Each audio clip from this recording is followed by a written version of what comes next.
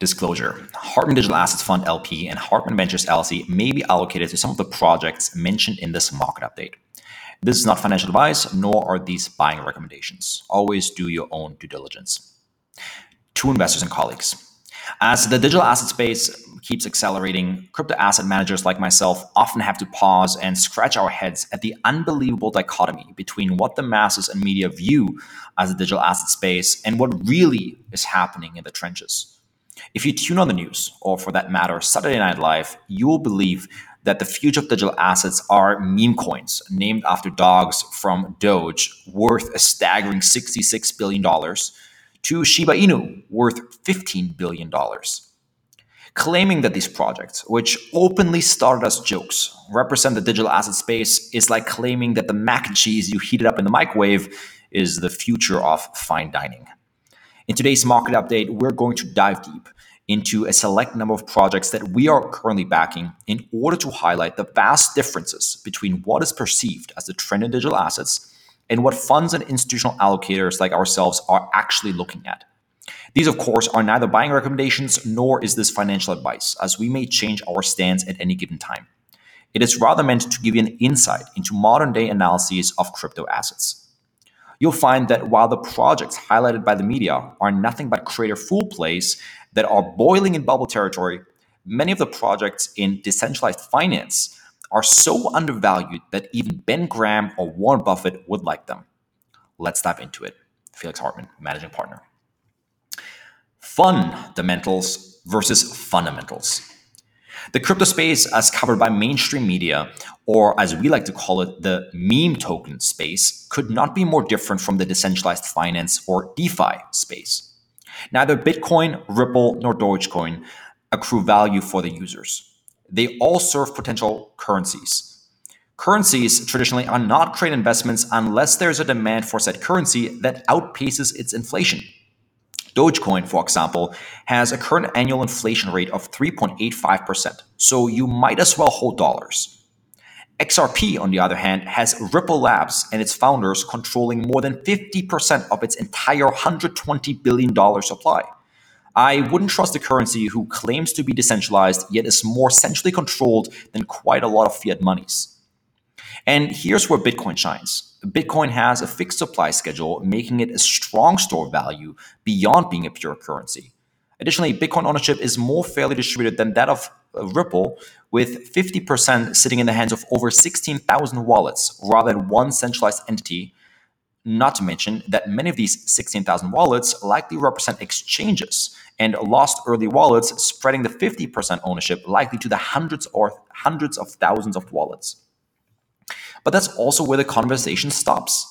Beyond fixed supply economics leading to supply sinks due to holding behaviors, these type of assets have little fundamental value that is permanent or can lead to asset appreciation beyond the hopes of continued buying by market participants.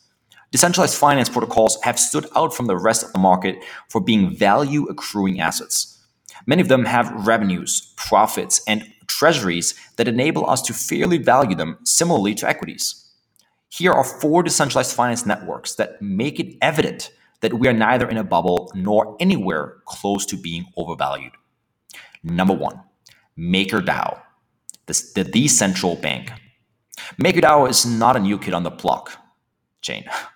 Quite the opposite. Since March 2015, the Maker team has relentlessly worked on creating the first successful decentral bank and decentralized stablecoin. While the past 6 years presented the team with countless trials and tribulations, the 2020 global liquidity crisis being the latest major challenge to the protocol, Maker has successfully found product market fit and is scaling at unbelievable speeds. At the heart of it, Maker enables anyone to borrow money in the form of DAI, its stablecoin, in exchange for providing collateral. Maker then charges an interest rate, the proceeds of which are used to buy and burn the MKR token. A few notable achievements. First, since December 2017, DAI, the protocol stablecoin, has successfully traded continuously at a close to one-to-one peg against the US dollar without being backed by US dollars.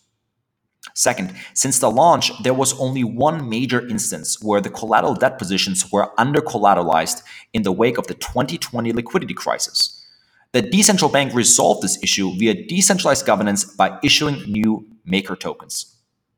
Maker has now issued close to $5 billion worth of its own decentralized stablecoin.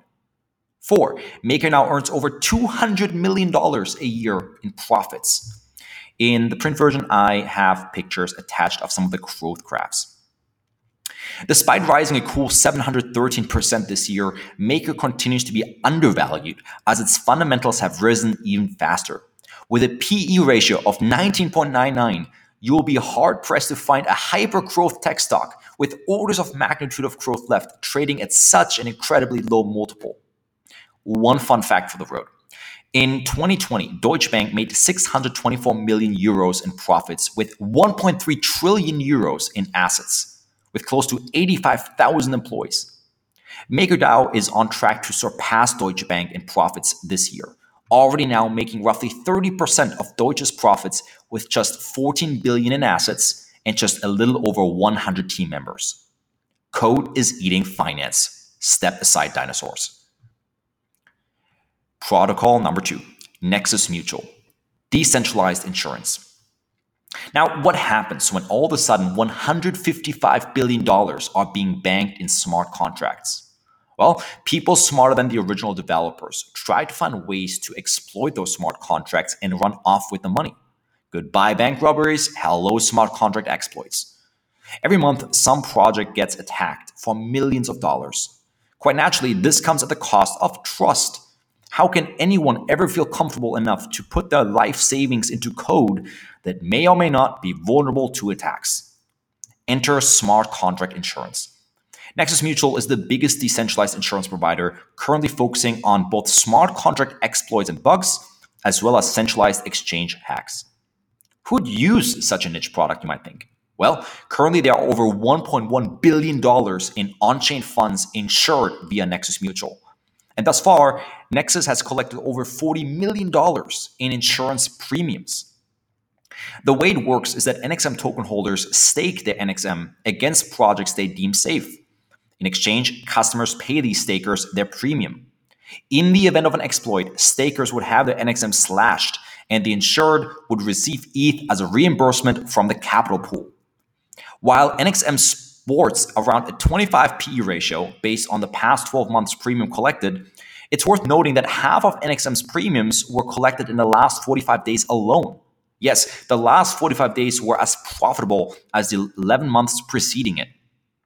NXM is also unique for the fact that it uses a bonding curve, which uses a locking mechanism to ensure a minimum capital pool balance. Currently, NXM, valued at $1 billion in market cap, is backed by $620 million worth of Ethereum, making it one of the few projects with a tangible book value.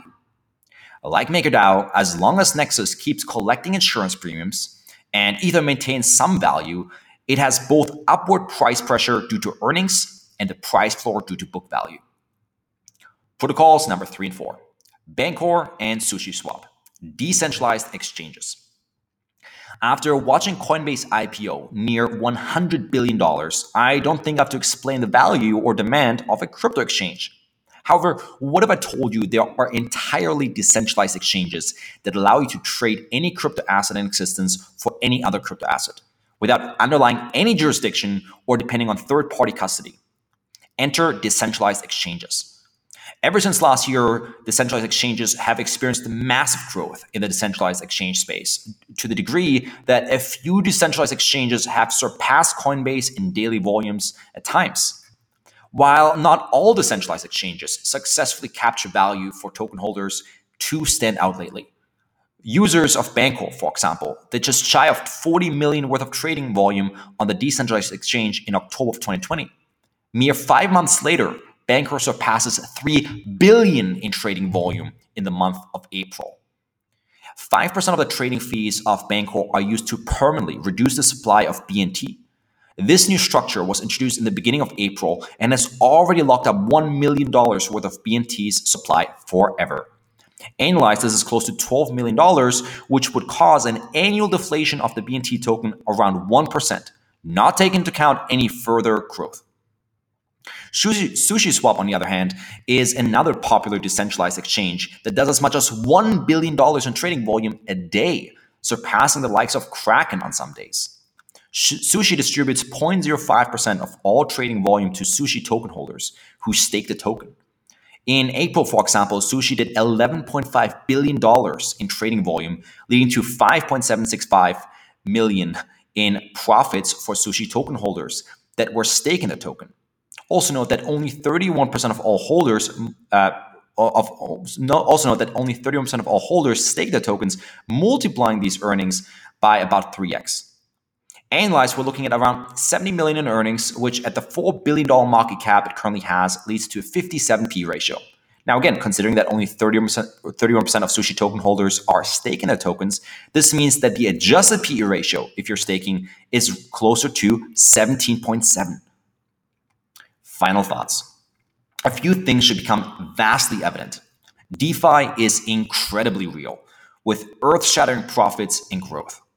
Secondly, DeFi is very, very, very far from being in a bubble. Third, several DeFi protocols are quite literally a steal, with PE ratios half of that of the S&P 500, which is by most people deemed a conservative investment. DeFi, number 4, DeFi presents the rare opportunity of being allocated to both value and growth investments at the same time. Number 5, you are likely underallocated DeFi and real digital assets. And hopefully you're not overexposed to popularized trash like Doge, Shiba, SafeMoon, XRP, ADA, and so forth. The digital asset market has matured a lot over the last 12 months. And it is time we start looking at individual sectors therein, rather than continuing the outdated trends of bundling them all up under misnomers like cryptocurrencies or altcoins. DeFi presents a generational opportunity only comparable to Bitcoin itself, and we're still unbelievably early. Single commercial banks hold over 100 times the assets that the biggest DeFi protocols hold. So we have not even scratched the surface of what's possible.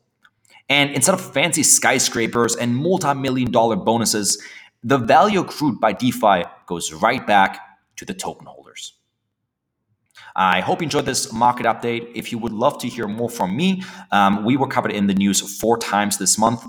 Coming up this week between May 17th and 21st, I was interviewed on the Pump podcast. You can catch it on Spotify. This was in English. On May 11th, I was featured on the Block 52 podcast. This one is in German.